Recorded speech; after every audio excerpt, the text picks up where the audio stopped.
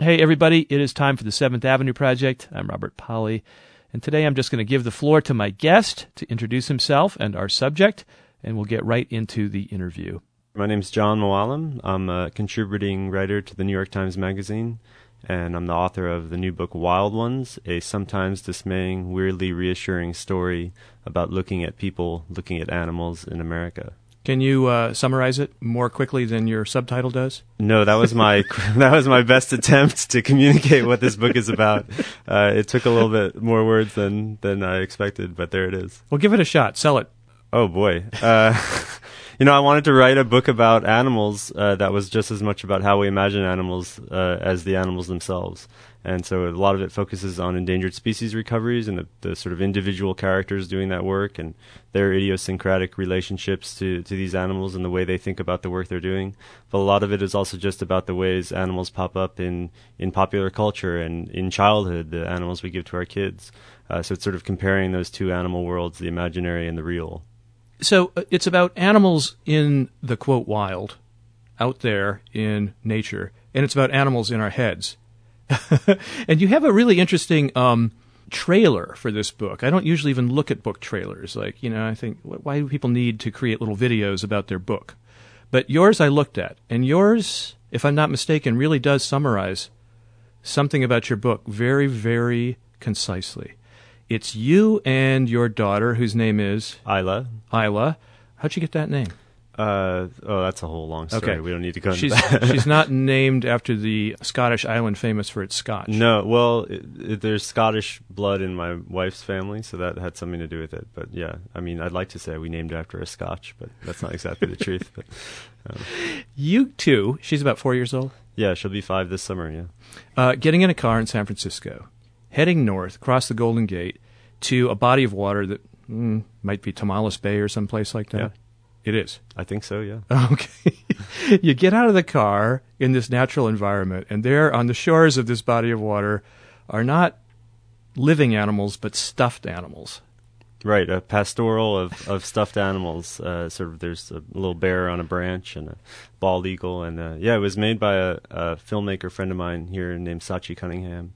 And I think that's really it. I mean, I could have probably not explained this until after I'd seen the trailer, but I think that's really what it is. I took a series of fieldwork trips out into the wild to basically look at the way people were imagining animals and not necessarily at the animals themselves. And that these images we have and these ideas we have about the animals out on the land really color our perception about it, actually blind us at times.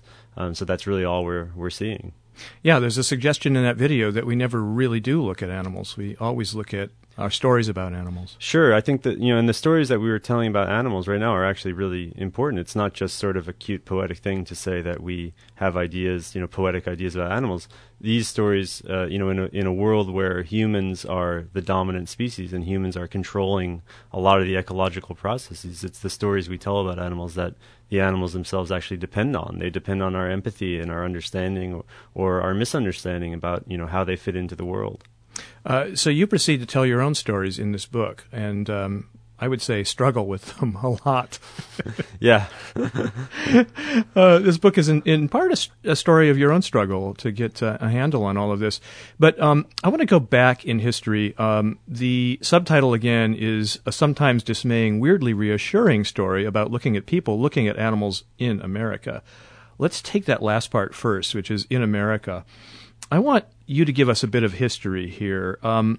When our fathers, how does the Gettysburg Address go, set forth on a new continent or whatever, when they did that, what was their idea of the great American wilderness? North America was seen as an incredible, bounteous place. I mean, Europe had pretty much obliterated a lot of its wildlife by the time the colonists came over. And the animals, it wasn't just a matter of them being beautiful or glorious. I mean, there was some of that. There was also a lot of fear of these animals, but it was just a practical matter. You needed to come into a place where there was no infrastructure, there was no general store, and you needed to be able to survive. And here were these deer just leaping out of the woods and, crustaceans all up and down the coastlines. And America was just a pantry that was stocked for people. And you would see these letters coming back to Europe from America where people would say, anyone can make it here. You can just step out of your cabin and find something to eat. And really, I think you could argue that that's where this, the American dream comes from, this idea that, with just a little bit of effort, anyone can really make it here. I mean, we talk about that now as a philosophical thing, but really back then it was just a matter of supply and demand. You really could technically, eat and live just by showing up. Just hold your arms out and a cod would jump in. Pretty much, yeah. I mean, there were also stories of people, I don't really go into this in the book, but it was so impressive and so outrageous that there were all these animals here that there were reports of, mermaids and, really fantastic beasts, because it just seemed like, sure, why not? That's probably here too.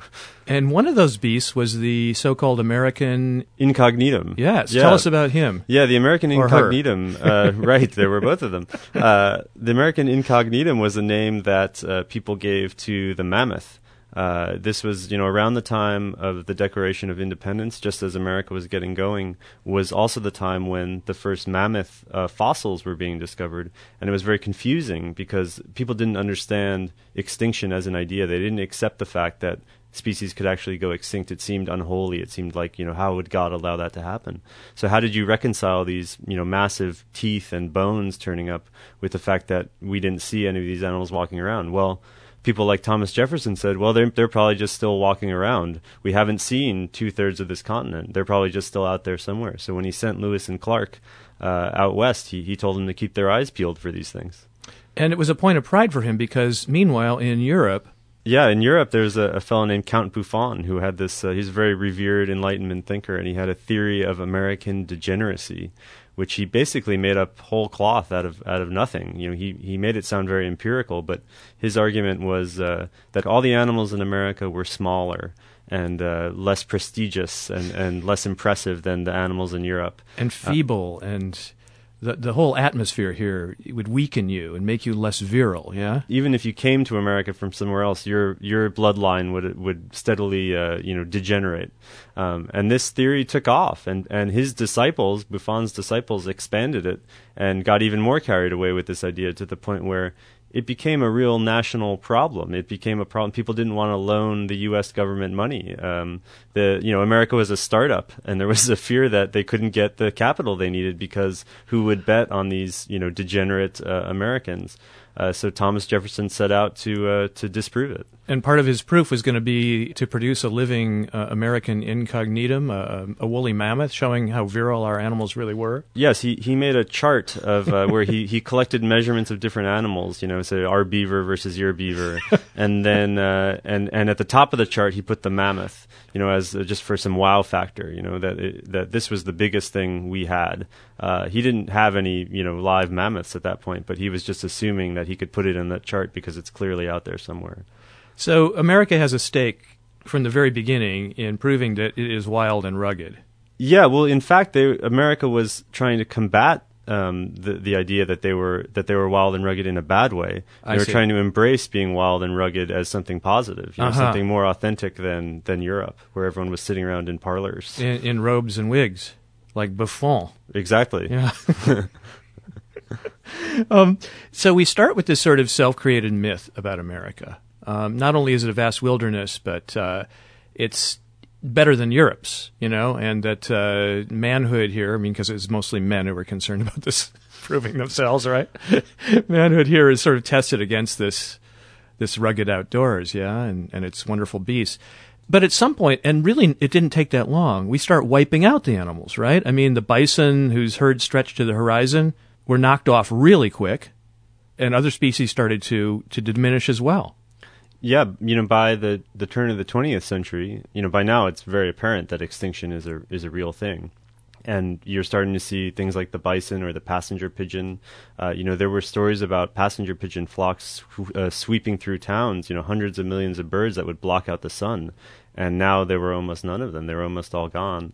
And you start to see a real anxiety, a sort of a turning in the character of Americans when they thought about wild animals. Here we sort of set out to obliterate everything in our way, and now we were very close to having done it. When does something like a conservation movement begin in America? Well, it's tough to say. I'd say that, from the history that I gathered, what we recognize as conservation, as modern conservation, really started around that time in terms of both the concerns of people about preserving populations, but also in the ways that people communicated the need to save them.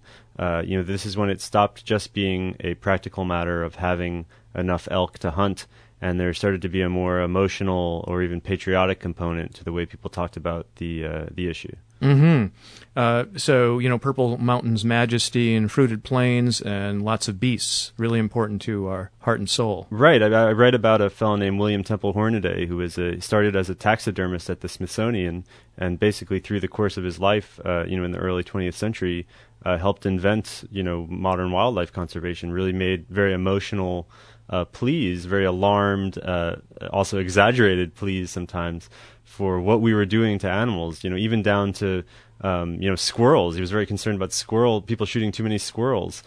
So he was basically just watching all of these different species be depredated and eliminated, and he fought back with any tool that he had. And in this case, it was trying to interest people who weren't necessarily hunters and who maybe lived in cities and never saw some of these animals, still trying to give them a stake in these animals. He was democratizing wildlife and saying that these are living neighbors to man.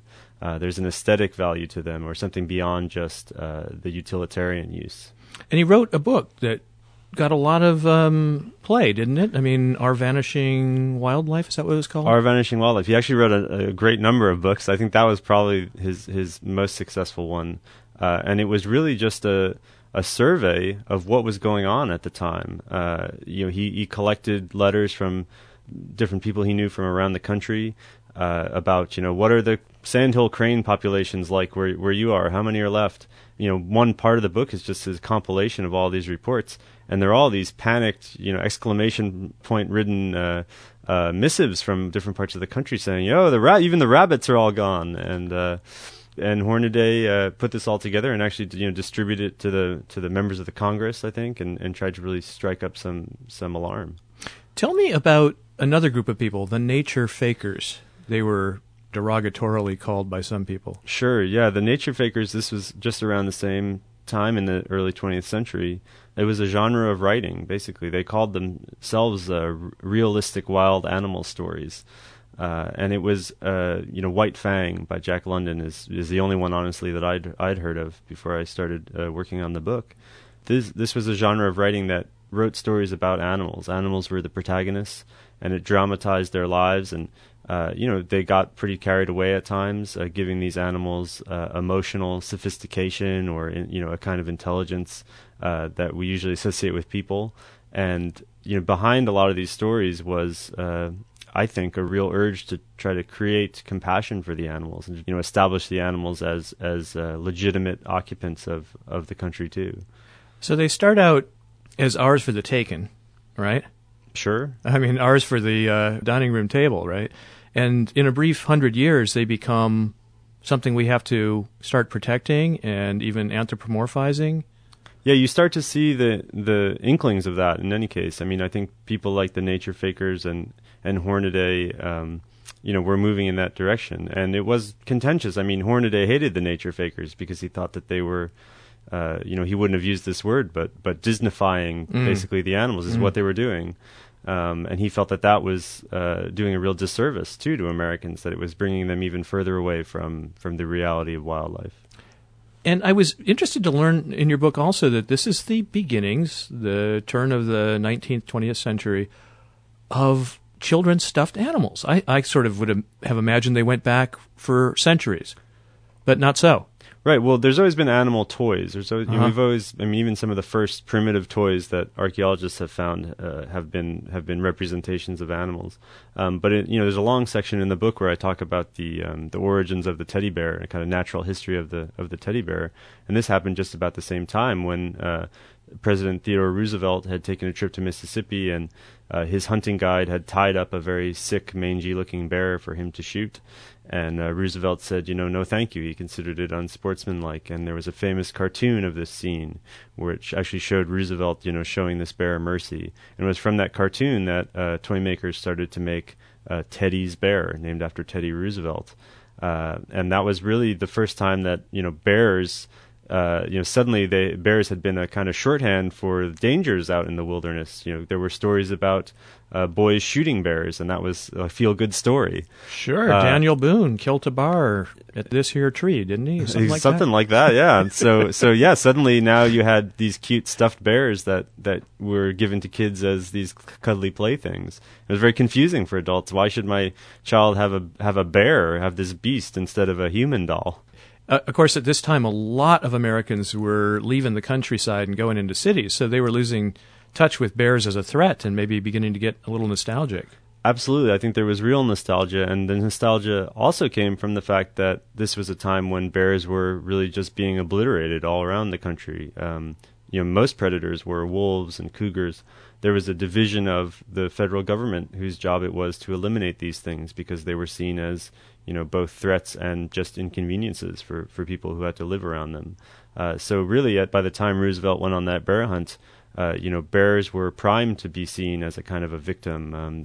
We turned them into underdogs all of a sudden instead of threats. So I sort of argue in the book that this is what made the teddy bear possible. It's only when we've subdued nature that we can start to feel that it's cute and helpless. Exactly. Yeah. Was the woman's lingerie article, the Teddy, also named after Roosevelt? That's a good question. I don't know. Did the public know what Roosevelt actually did or had done to that bear after he spared his life? At the time, the public did know. So after he spared the bear's life, because it was unsportsmanlike to shoot the bear, Roosevelt asked his friend to slit the bear open with a hunting knife, and they killed it that way, and then they ate it over the next several days at their campsite. So that was out there at the time, and of course, Teddy Roosevelt, he's not some sort of PETA activist. He's a hunter. He's out there hunting bears.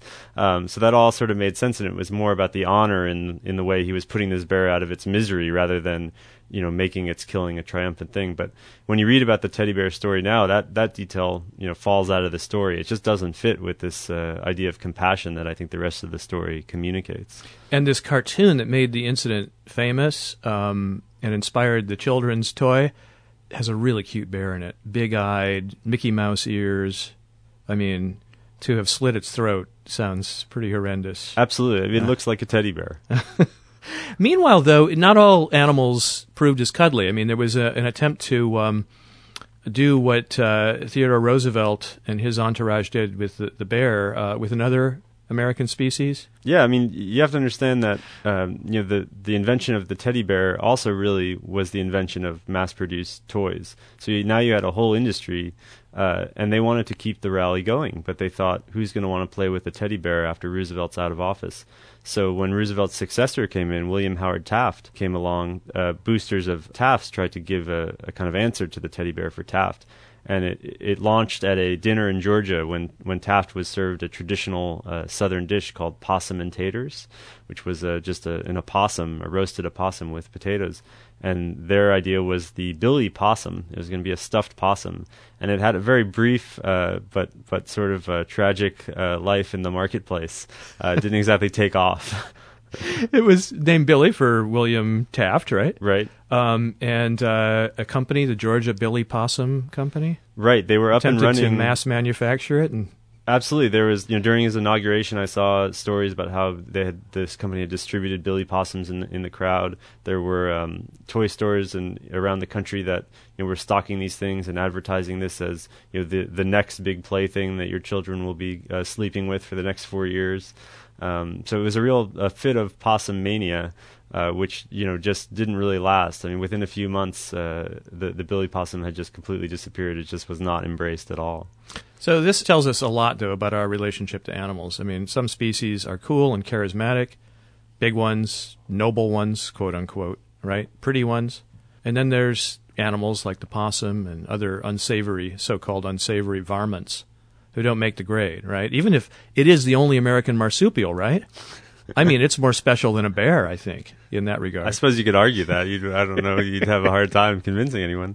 But yeah, I mean, that's exactly right. And that's why I bring up this whole story in the book is, there's actually a lot of research about why we like certain animals and why we don't. And some of it just comes down to physicality. It's hard to get past that big, meaty, naked tail on an opossum.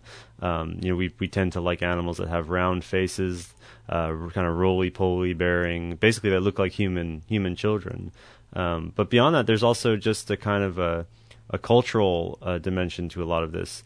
And as I was saying with the bear, we tend to empathize with animals once that we've neutralized their threat, and it's when they rebound sometimes and they start challenging us again that we can turn on a dime and start to feel really threatened and vilify them again. So we've been back and forth, for instance, with the wolf a lot, haven't we? Absolutely. That's a big story right now in the northern part of the country. You've got, wolf populations rebounding and real vitriol coming, toward the animals from ranchers and other people who just don't want to have to live around them. There's the cute factor, as you just mentioned, or the anthropomorphic factor.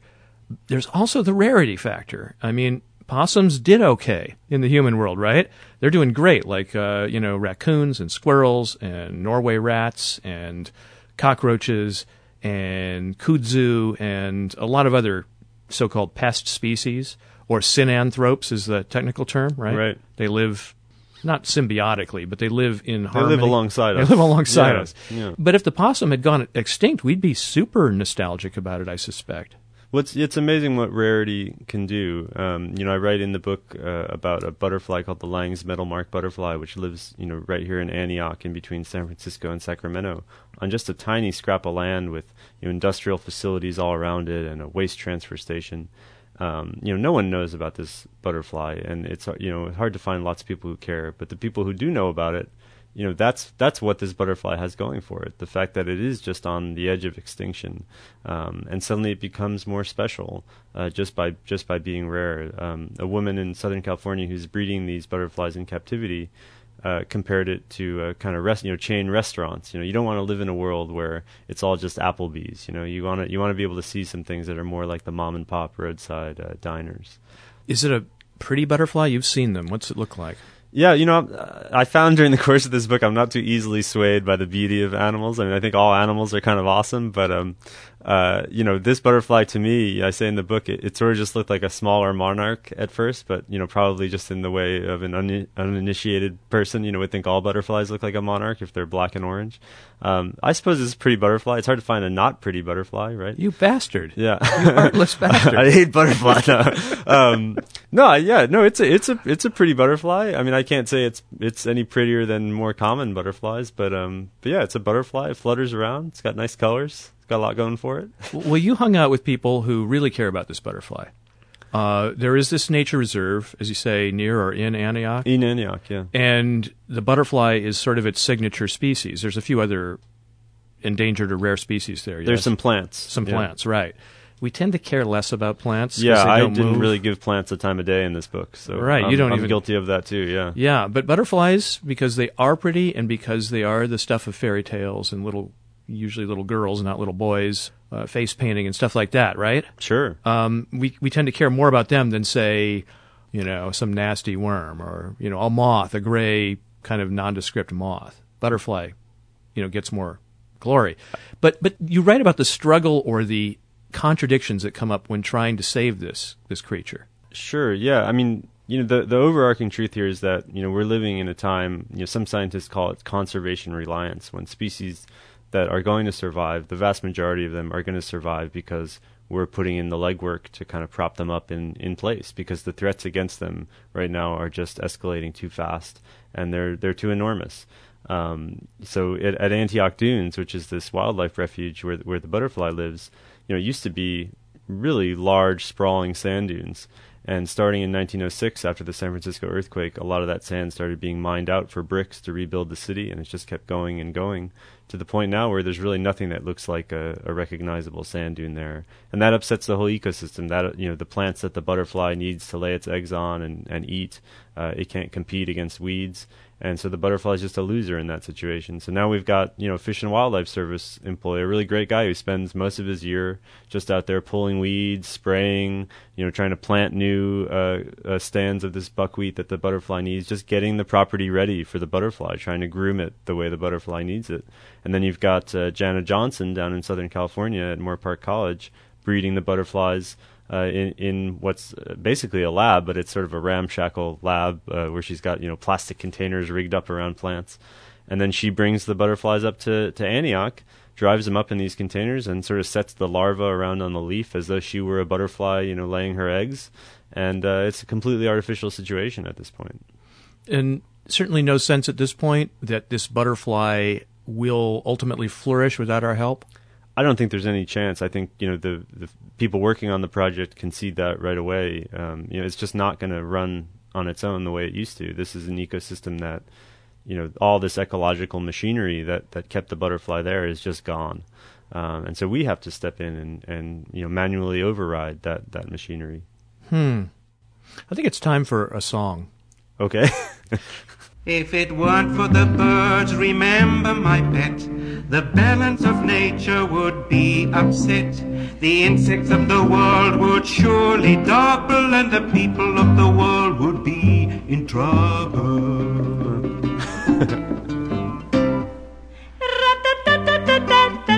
Boom, boom, boom, boom. The balance of nature must not be unbalanced. The balance of nature should be understood. If the balance of nature is ever unbalanced, whatever will happen will not be good. Wow, who is that? This is Mare and Miranda from an old album called Nature Songs. I'm going to get that album.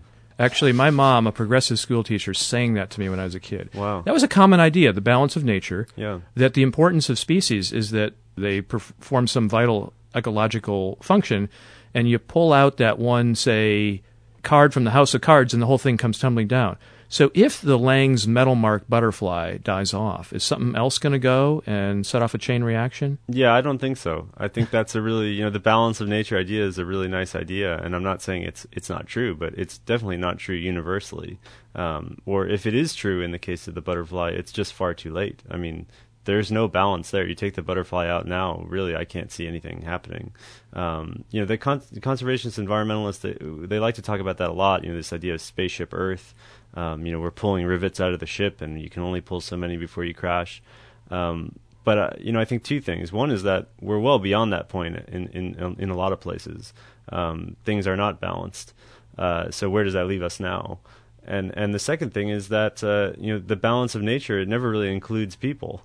We have a way of looking at these systems as if we don't exist, and then when we do recognize that we exist, we see ourselves only in the negative. That whatever we're doing to the places is unnatural. We can only leave fingerprints on these things. We can't. It's illegitimate somehow what we do. So I don't know if that's really the most helpful idea. I mean, it's definitely true. We can see that it's true because we can see places where we have pulled those cards out of the deck and we have seen the things collapse. But is it helpful in every situation? I really don't think so. Well, you wouldn't deny that we change on a vast scale Earth's climate, Earth's ecology, probably more quickly than any other species. Without a doubt. Yeah, and that itself, of course, can cause disruptions in systems that are out there. The question, I guess, is the right approach to attach oneself to, say, a species and fight against all odds to keep it going? You looked at 3 species in particular in this book, and I want you to talk about another one, the whooping crane. This is a species where people, have really committed themselves to saving an otherwise probably doomed species, right? We were down to how many in the 1940s? In the 1940s, there were between 20 and 30 birds left. Some in captivity. Some right? in captivity. There's arguments about the exact numbers, but the number that gets repeated a lot is 16 wild birds left at a minimum. Yeah. And millions of dollars later, where are we? Well, millions of dollars, but also 7 or 8 generations. I guess since the early 1900s, really, we have 300 birds in the wild and many more in captivity. I mean, it may seem a little coarse putting a price tag on it, but a lot of human effort later. We've got 300 birds. 300 wild and then additional ones. Oh, sorry. But you look closely at what it takes to keep these birds going. I didn't know much about it. Tell us about it. Yeah, well, Operation Migration. Right. The project I looked at is actually about trying to build basically from scratch a second population of whooping cranes. There's one wild population in the west, and they're trying to get a second one up and running in the east to give the species as a whole better odds of survival. And what that involves is breeding birds in captivity, but then putting them out in the wild and teaching them to migrate. Normally a bird would learn to migrate from its parents, but these birds' parents are back in the lab. So a nonprofit called Operation Migration has stepped in, working in a partnership with a lot of other organizations and government agencies, and they basically train the birds to fly behind ultralight airplanes, which are these small, almost like a hang glider with a little cab hanging underneath it. And they teach the birds to fly behind these planes and then train them all summer, and then in the fall they set out from Wisconsin for Florida. And they stop along the way every 25, 50 miles to stop for the night. And then once they get to Florida, the birds are on their own. And just by doing that one trip, the birds can learn the route so that they will now fly back and forth between Wisconsin and Florida on their migrations every year for the rest of their lives. Well, this reminds me of one of the major points of your book, and I'm going to quote you here. Gradually, America's management of wild animals has evolved, maybe devolved, into a surreal kind of performance art. We train condors not to perch on power lines. We slip plague vaccine to ferrets. We shoot barred owls to make room in the forest for spotted owls. We monitor pygmy rabbits with infrared cameras and military drones. We carry migrating salamanders across busy roads in our palms. So your point is that we're becoming more like, tenders of gardens or zookeepers, and we're almost doing a form of animal husbandry with these endangered species. To what end? That's a good question. I think the main thing is I don't think we really know anymore. I think that we've been involved in a lot of these recoveries for so long, and just the idea of fighting to save endangered species for so long. It's been 40 years this year since the Endangered Species Act, and that most of that time it's just been a very defensive, kind of frantic work. The goal is defined in the negative. Don't let it go extinct. And I think we've sort of lost track of what we're trying to save and why exactly. I'm not saying there's not a case to save these things. I'm just saying we don't seem to really be able to articulate it very well. And I think actually that the argument for saving these things is maybe more aesthetic or emotional than we're really ready to admit, or at least the people doing this work generally admit. They like to make scientific arguments about the balance of nature or ecosystem services, and many times those things are true. They're valid arguments. But when you look at the complexity of this work and just how long some of these recoveries are going to have to go on, I think what you're really left with is that maybe this work is a demonstration to ourselves. Maybe it's a way for us to tell ourselves what kind of people we want to be or what kind of citizens of the earth we want to be. And that it brings, I found from talking to individual people and sort of collecting their stories, each one of them completely different and unexpected, that it brings a value to human life to work on behalf of these species, independent of how successful it is actually for the species itself. What is it that one of the people who work with whooping cranes said to you? It's not an animal. I think the exact quote is, it's not a bird project, it's a people project. The birds are an excuse for doing something good. Now, I can hear a lot of my environmental friends in our audience cringing at what we've said so far, belittling attempts to save otherwise doomed species. But you're not saying you're cool with extinction, which, by the way, is happening at an extremely rapid rate right now, and you wouldn't disagree with that. You have some mortifying numbers. But you're saying that it's really hard to cite a reason. Now, another argument, there are arguments that are economical in some cases, like bats. Save bats because they keep the pests down, right? Sure. Save bees because they pollinate agricultural Absolutely. crops, right? We can do that with a lot of species, but not with all of them, certainly. Right. I don't think I'm belittling any of this work at all, actually. I think I really came to admire all these people, incredibly deeply, the closer that I got to them and the more I watched them work. I just think I realized that there's really no universal way to talk about why saving species is a good thing. Each case is its own case. And I think the only universal I found is that here we are living on a planet in this time of extreme change and very worrying change. I mean, I came into this project feeling extremely worried. I just had a daughter. I was worried about the kind of planet she was going to be left to live on. And when you're confronted with that kind of overwhelming upheaval, and the anxiety that comes from it, one thing to do is to just sort of grab onto the problem in any way you can and just work like hell to make it better. And that's what the people that I met were doing. They weren't always doing it incredibly effectively. They sometimes didn't even really have a perfect understanding of what the problem they were trying to solve was. But there's just something really beautiful and very human about that act and that gesture to try to preserve just a tiny bit of beauty that you see vanishing. We've talked about cases where it seems, if not futile, it certainly seems hugely expensive. The whooping crane, I think you'd agree, is an amazing bird, but only 300 or so, you said, outside of captivity, at what I assume is a large cost in human effort and all of that. And we still don't see them out there in the flocks that they used to exist in. Then the butterfly that seems to only be able to exist in this small environment and probably never will be able to repopulate its old habitats because they're gone, right? There are some successes out there, though. I mean, if I look at my area on the coast, I can walk out any day and just hear sea lions barking, or I can walk to the shore and with good odds see a sea otter out there, cracking a mussel on its chest, right? Those were driven nearly to extinction, too. And simply by stopping the slaughter for fat or oil or fur, right, we've seen those populations bounce way back. Same thing with elephant seals. Absolutely. Now there's over 100,000 of them. There used to be, they were down to what? I don't know. Some tiny exactly. number. So there are cases where we've allowed, species to come back, and they've come back swimmingly. No pun intended, right? And they're there. Now, I mean, I guess it could be argued that ecologically, why do we really need... Well, I'll tell you why. I can actually make an argument for the sea otter. By eating the shellfish, they've allowed the kelp forest to come back, right? And the kelp forests, in turn, are these breeding grounds for fish and all kinds of species. That's a perfect example of the kind of real ecological effects that preserving species has. Yeah. Right. Though maybe I couldn't make as good an argument for the elephant seal. Well, I don't know. I'm not too familiar with the elephant seal's situation, but I guess that's what I was saying, is that it shouldn't have to come down to something so rational. I mean, there is something extremely, and I think gorgeously irrational about working as hard as people do to save these species. That should be celebrated, actually.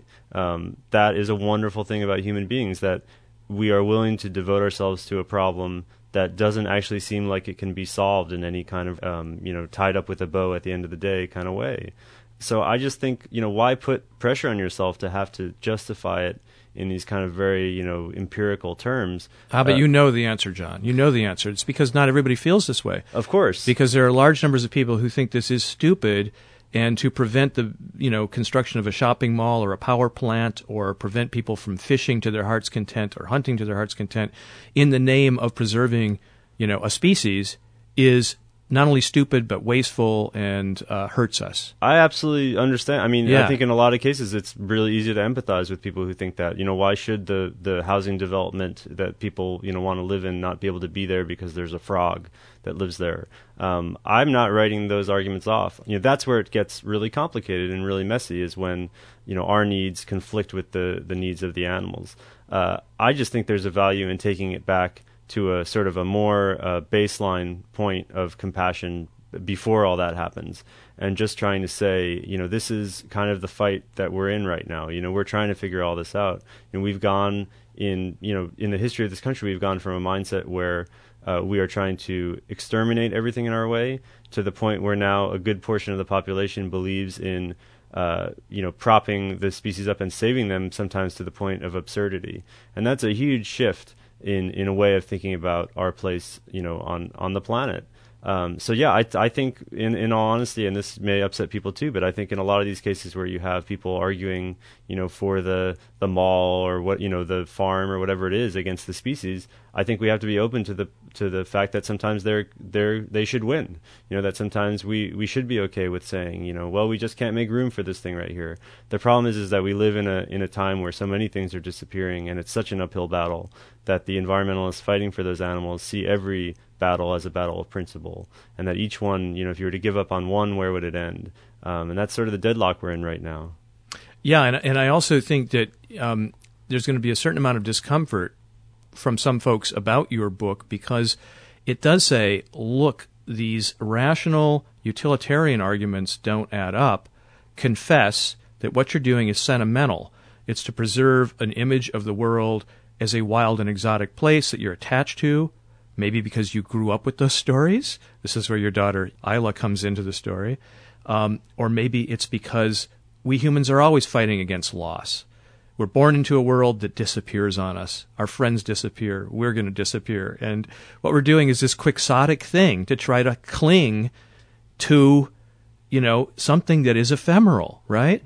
But when you say that in the halls of Congress or in some government agency or to a town hall full of ranchers or farmers or oil people, you're going to get shouted down, right? Yeah, I think I'm pretty realistic about that. I mean, and I think what you're saying is... So the aesthetic argument doesn't play in America. Well, I think what you're saying is true. I think that, I'm not going to disagree with anything you're saying, but I think that there's also another element beyond what you're saying that's a little less touchy-feely and a little less psychoanalytical, which is that there's just a case to be made that having a diversity of things around, even if it's not valuable in a left-brain scientific way where you can point to certain ecological consequences and say, thank God we had the such and such here. Having a diversity of things around, living in a world where you can see things, in different places, where everything doesn't look the same, where it's not just kudzu and rats and jellyfish in the ocean, that is valuable. I think we should try to preserve it for its own sake, in the same way that we would preserve anything else we like about the country, a historic building, or I think what we're really doing is just latching onto things that we think are beautiful and trying to preserve that beauty. And I think your book makes the point via your daughter, Isla. You thought about her relationship to animals, which is that of a child's, world populated by largely imaginary animals, right? And you suggest that maybe part of what we're holding on to is that, I don't want to say childish, I'd rather say an innocent relationship to animals or primordial relationship to animals, that the adult world is trampling on. Yeah, well, I would maybe say childlike. Childlike, and okay. I think that's great. But that seems to diminish it somehow. Well, okay, then I wouldn't use that term. Yeah, I think that I, as an adult, populate a world of mostly imaginary animals. I see some raccoons from time to time and a bunch of birds in my neighborhood, but I don't see polar bears and black bears and alligators and a lot of the animals that I went off to write about. So I just think that we're one species on a planet filled with all these other species. That's a pretty spectacular thing. It's similar to the argument people make for space travel. We're just one little tiny part of the universe, and shouldn't we be out there exploring? I mean, obviously, a lot of people think that that's not worth the money either. But I think that people don't really like to talk about wildlife conservation in the same way. I mean, I think what I'm really just trying to do is, respect conservation efforts for what they are, but also just suggest that there's an element to them that's beyond environmentalism. That if we really want to solve hardcore environmental problems, and we're facing a lot of them, saving the whooping crane is really not the best way to do it. But saving the whooping crane has this other level of value that may make it worth doing, also, or on its own. What about your third species? We haven't even mentioned the one you talk about first in your book, which is the polar bear. Yeah. You spent some time up in Churchill, Manitoba, basically on the banks of the Hudson Bay, right, in Canada? Yeah. Which bills itself as the polar bear capital of the world and has a kind of thriving tourist industry based on that. Polar bears, tell us about their likely fate in our changing global climate. Right, yeah, so it's no secret. I mean, they've sort of become the icons of climate change. They are the victim that people tend to think of. It's almost cliche at this point. And I think that's what really made me want to write about them. How does an animal get to be a cliche? And especially, how does an animal like the polar bear go in the span of about 30 years from being seen as a bloodthirsty man killer to this, delicate drowning victim that's falling through slushy ice? And it's because of climate change, and it's maybe a little too complicated to go into here, but I go into the book in really just trying to trace how that happened, and it really comes down to a kind of savvy environmentalists and marketers even, and there was a convoluted legal case involved that all sort of brought the polar bear to this visibility. and people just went gaga for it. It really drew in people's emotions. When I went to Churchill, it was sort of at a time when it was easy to wonder whether people were really paying attention to polar bears anymore, if they had just receded back into the kind of noise that environmentalists had first hoped they would cut through. And while you were there, you saw the degree of attention that's being focused on them. Martha Stewart came in by helicopter, shooting something for the Discovery Channel? She had a show on the Hallmark Channel. Oh, Hallmark Channel. It was like an afternoon talk show, yeah. About polar bears. Well, you got to see them close up. You took the tour. Did they do something for you? Yeah, I say in the book that, so you go out of Churchill and with these tour companies, and they have these really mammoth, all-terrain vehicles that are just almost impossible to describe. They've got monster truck tires, and they're almost like little mobile ski lodges for the tourists. And the big kind of signature thing that everyone wants to happen, which is in one of the tour company's logos, is for these bears to rear up on the side of the vehicle and sort of paw at it. And they're doing this probably because they're a little bored. They smell the food inside. They're going to check out these vehicles. But having that kind of one-to-one encounter, people find, really spiritual in some cases. What about you? I thought that was cool. What I thought was actually much more moving was when the bear would turn around and then just sort of disappear into this, huge white, completely white landscape. And just to have that sense of scale and to see it sort of padding away, is just something I'll never forget. You don't want a world without polar bears. No, I don't. But if the Earth keeps warming, and you and I being men of science, we can both agree that it will. Yes. The bear, doomed may be too strong a word, but most of them are going to starve to death, right? They do all their eating and feeding, most of it, on the ice, catching seals. As the ice disappears, they're going to starve. Yeah, some will starve. Females will slow down reproduction. Basically, it's just going to all grind to a halt. We're at the point where it's not quite. All these projections, show that it's not quite certain that all the polar bear populations will disappear. But unless some real, political decisions start being made, I think that's probably an inevitability. And then it will be up to us to keep them alive via somewhat artificial means, feeding them, maybe, creating a wildlife park somewhere where polar bears continue to live with our intervention. If we choose to do that, yeah. I mean, there's some discussion right now. This area in Churchill is actually, one of the southernmost bear populations.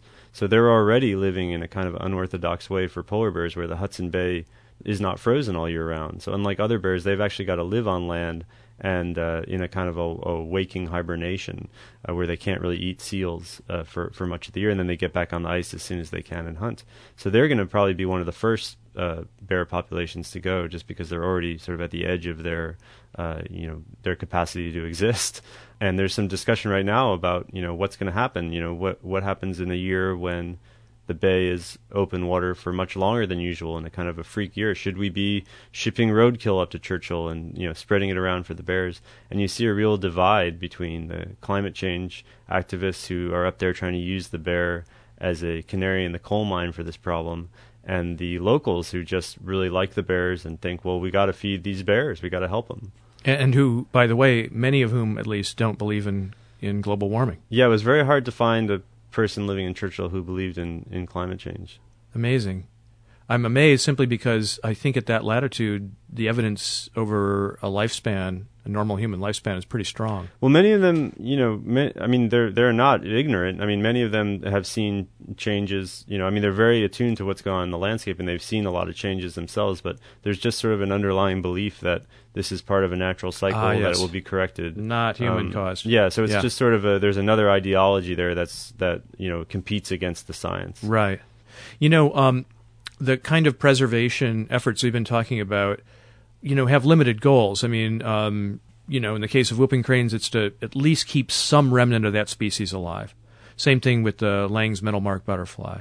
But there's some people out there who've thought a lot bigger. Tell us about the Pleistocene rewilding. Sure. Yeah, so this was an idea that came up in 2005.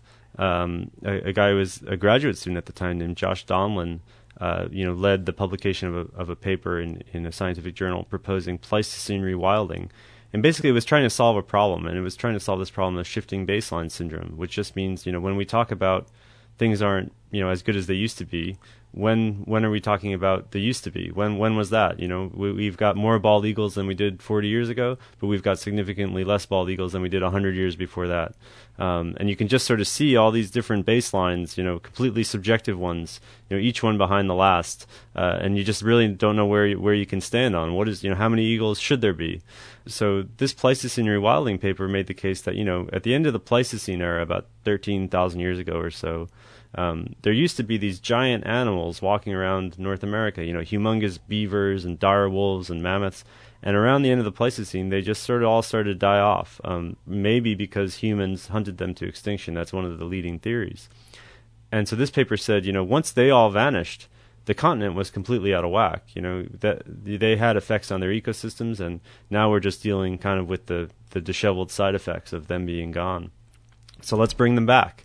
We can't really bring them back, but we could bring, elephants from Africa. We could bring giant land tortoises. We could import them all and set them up on little preserves or private land, and kind of bring that element of North America's ecology back. You say little preserves. You don't mean, trying to turn America into the Serengeti or something. Well, it would be more kind of like a Jurassic Park kind of thing. You'd have a landowner with, however many thousand acres, and you could have these animals there. You accused me earlier of being psychoanalytic. I'm still smarting from that. I'm but sorry. Now well, you accused me of belittling conservationists. No, I was playing devil's advocate Okay. On behalf of listeners out there who might think that's what we're saying. But I'm going to get religious now and not psychoanalytic and say, are we really trying to get ourselves back to the garden, in the words of Joni Mitchell? I think that's part of it. I mean, I think it's hard not to see that. Like I was saying before, so much of the way we interact with, animals and nature, it's emotional. I mean, how could it not be? To see what's going on now and not feel some kind of longing, to not believe that there was a better time or something where everything made more sense, I think is really difficult. And so I think it's those kind of personal motivations that do inform a lot of this work, and I find that really amazing. And especially at points in the book getting down to individual people's stories of how they came to be involved in this work. Whether it was, a woman who going through a divorce, started breeding butterflies sort of to prove to herself that, and now she's a single mom and this was just one thing she wanted to test herself with. Examples like that where you just see that how idiosyncratic this is. I think we should honor that. That shouldn't cheapen it to say that, it's emotional or something like that. Well, yeah. So what isn't emotional in life? That's what I was going to say to you. What isn't, when you get right down to it? The idea that rationality can actually be applied to any big human question, any moral issue, pure and simple rationality, I'm not sure that it can. Well, yeah, and that's the epigraph to the book is from Star Trek, is from the Star Trek 4, the one with the whales, right, where Spock says, it's not logical to drive a species to extinction, and the scientist shoots back, well, whoever said the human species was logical. I think that's it, and that's why I call it a book about looking at people, looking at animals, because that to me is much more interesting than the animals themselves. It's the kind of human dramas that the animals set in motion and the ways they make us think. There's lots of books about endangered species. I've read a lot of them, but they seem to leave all that out. I mentioned earlier in the interview, John, that this book kind of records your own struggle with these issues, which is quite interesting. And I think there's a passage in your book that sort of spells that out a little more. I'd like you to read from it. Sure. This is toward the very end of the book when I've just gone and visited Brooke Pennypacker, who's one of the guys who flies the airplanes in front of the whooping cranes, and I'd seen them do a whole migration, which was just really grueling for a lot of really crazy reasons. And then this is the next fall as he's alone on this old pig farm in Wisconsin training the next class of cranes, and all sort of the bigger problems and the uncertainty around the project that had been dogging them all last fall. It just seems to have fallen away, and he's just complaining again about the little things like how the place smelled like dead pigs and that the birds weren't behaving. And he says the little picture is a whole lot easier to deal with than the big picture, that's for sure. And I write, you could argue that this is the crux of a terrible problem. In the end, I can't say I'm optimistic about the future of wildlife. The stories of the polar bear, the butterfly, and the whooping crane had at times even lowered my confidence in our ability to see the problem clearly. There's a fluidity to nature that's not easy to recognize or accept, and climate change will only accelerate and distort those changes. There's also a fluidity to how we feel about nature, the way our baselines subjectively reset and will keep resetting far into the future, while in the background the empirical damage piles up. These are destabilizing thoughts.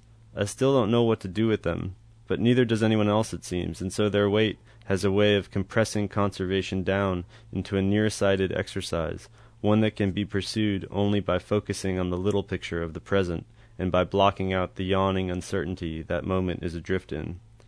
Then again, it was people's capacity to focus on that little picture that I found so invigorating everywhere I went, and to keep refocusing on it, having reached a place of devastating pessimism, to return somehow to a place of not optimism exactly, but at least relative equanimity. Maybe what conservation tries is sometimes misguided or futile, but there's something deep and blameless in the trying itself. It's a spark we can feel defined by as humans and should point out to our kids. Well, John, I was feeling pretty destabilized there for a moment, but you restabilized me. Well, I'm glad to restabilize you, I guess. Thanks a lot, man. Yeah, thank you. And why don't we finish up by going out with a piece of music from the album that was inspired by your book? Sure. There's a band up in Portland called Black Prairie, who I've known a couple of them for a number of years. Some of them also play in the band the Decemberists. And, we just sort of got to talking around the time they were starting Black Prairie and I was starting the book. Wouldn't it be cool to kind of write almost a musical score to some of the scenes and characters that I encountered? I didn't really know if that was going to work or what that meant, but then all of a sudden, once they'd read the book, I started getting these MP3s in my email, and it was pretty outrageous. So I should pick a song then? Yeah, if you'd like to. Okay.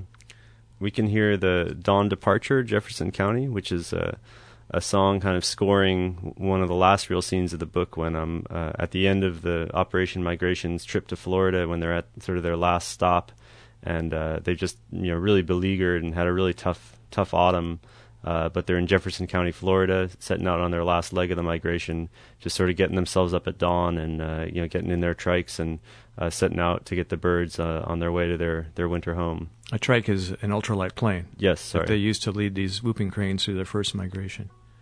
All right, well, let's hear that, and the name of it again is? Dawn Departure, Jefferson County. Great. Thanks again, John. Thank you.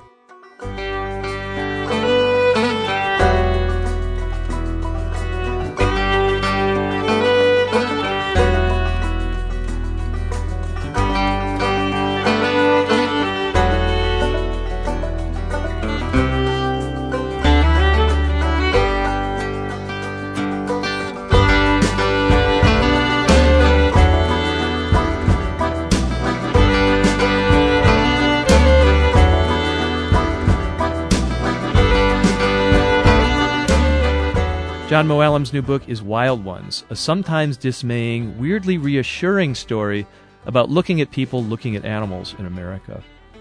And in closing here, I just wanted to acknowledge that while John and I mentioned a few of the reasons that people are fighting to save endangered species, I know that our list was hardly exhaustive. For instance, we did not mention the whole animal rights movement, which questions whether people are even entitled to exploit or kill or displace other species. And then there's something maybe even deeper at work. I was reminded, when thinking of all of this, of an observation from a well-known essay by the critic John Berger. The essay is called Why Look at Animals? And here's what he wrote. Animals offer man a companionship which is different from any offered by human exchange. Different because it is a companionship offered to the loneliness of man as a species. I've always been struck by that suggestion that our species, no matter how populous or pervasive we become, would be a lonely thing if we only had ourselves to look to. Well, that is it for this week's show. I'm Robert Polly. I'll be back next week. Do check us out online at our website, 7thavenueproject.com, or go to iTunes and subscribe. And if you do that, take a moment to rate the show, if you'd be so kind.